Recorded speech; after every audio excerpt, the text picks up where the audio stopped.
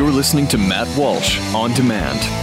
2017 is going to be a volatile economic year. We may see politicians throughout the world attempting to control central bank policies. Several renowned financial analysts have warned that political interference in central bank policies may mean our economic misses of inflation and growth targets. Gold is an international currency that can't be issued or controlled by governments. If you don't have the only hard currency that has outlasted every politician and every failed idea of governments for centuries, you need to speak to Goldline right now and learn how easy it is to add gold to your portfolio or IRA. Now is the time to diversify your financial portfolio by adding gold. Call 1-800-913-GOLD. Buying real gold is easy and fast at Goldline. And you're going to be happy that you finally made the call. 1-800-913-4653. Goldline also offers price protection against short-term market fluctuations on qualifying purchases. So buy with confidence. Read Goldline's important risk information and find out if buying gold is right for you. Call Goldline 1-800-913-4653. The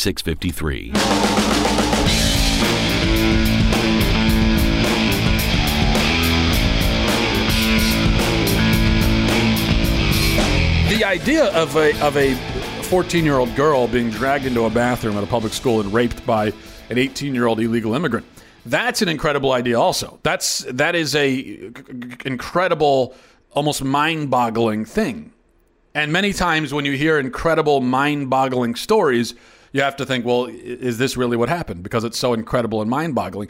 But the other alternative is even more incredible and mind-boggling.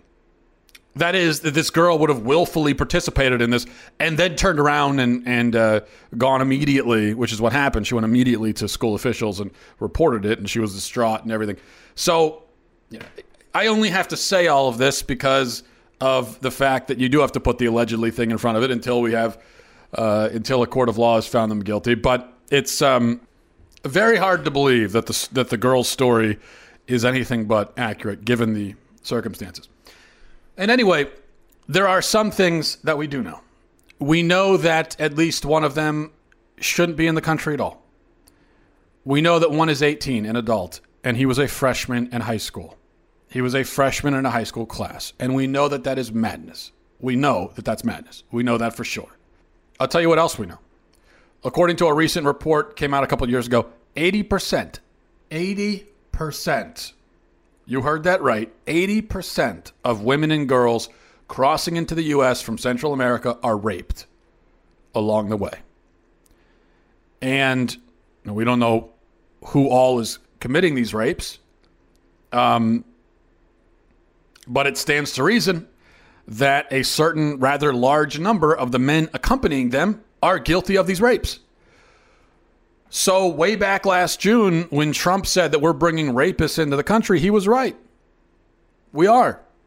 We're not only bringing rapists in, but we are in fact bringing rapists in, aren't we?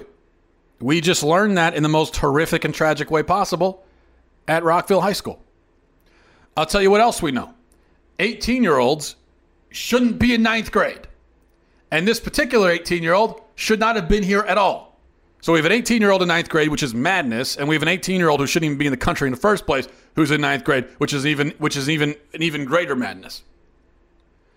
Why is this part so hard to understand? I've heard some liberals say, well, Americans commit rapes too. Americans are rapists too. In fact, when this was trending on Twitter yesterday for a brief moment, there were a lot of progressives deflecting by saying, well, what about Brock Turner? What about, and just listing cases of famous cases of white people committing rapes. Nobody is saying that white people don't commit rapes. I have not heard that argument posed by anybody. In fact, we know that Americans are criminals too, that there are many American criminals, many red-blooded American criminals. Illegals aren't the only ones committing crimes.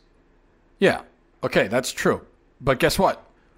We have to deal with our own criminals and rapists. We have no choice. This is where they live, sadly.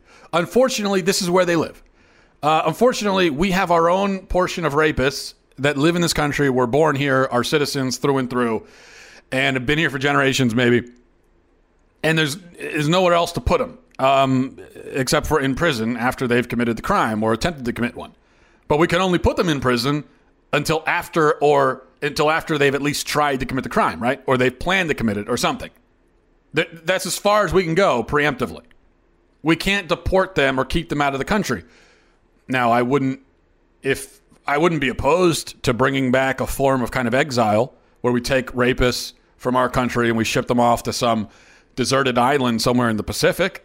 I wouldn't be opposed to that idea. But right now, that's not in the cards. So we have them. We have them here. We have to do something with them. They're citizens.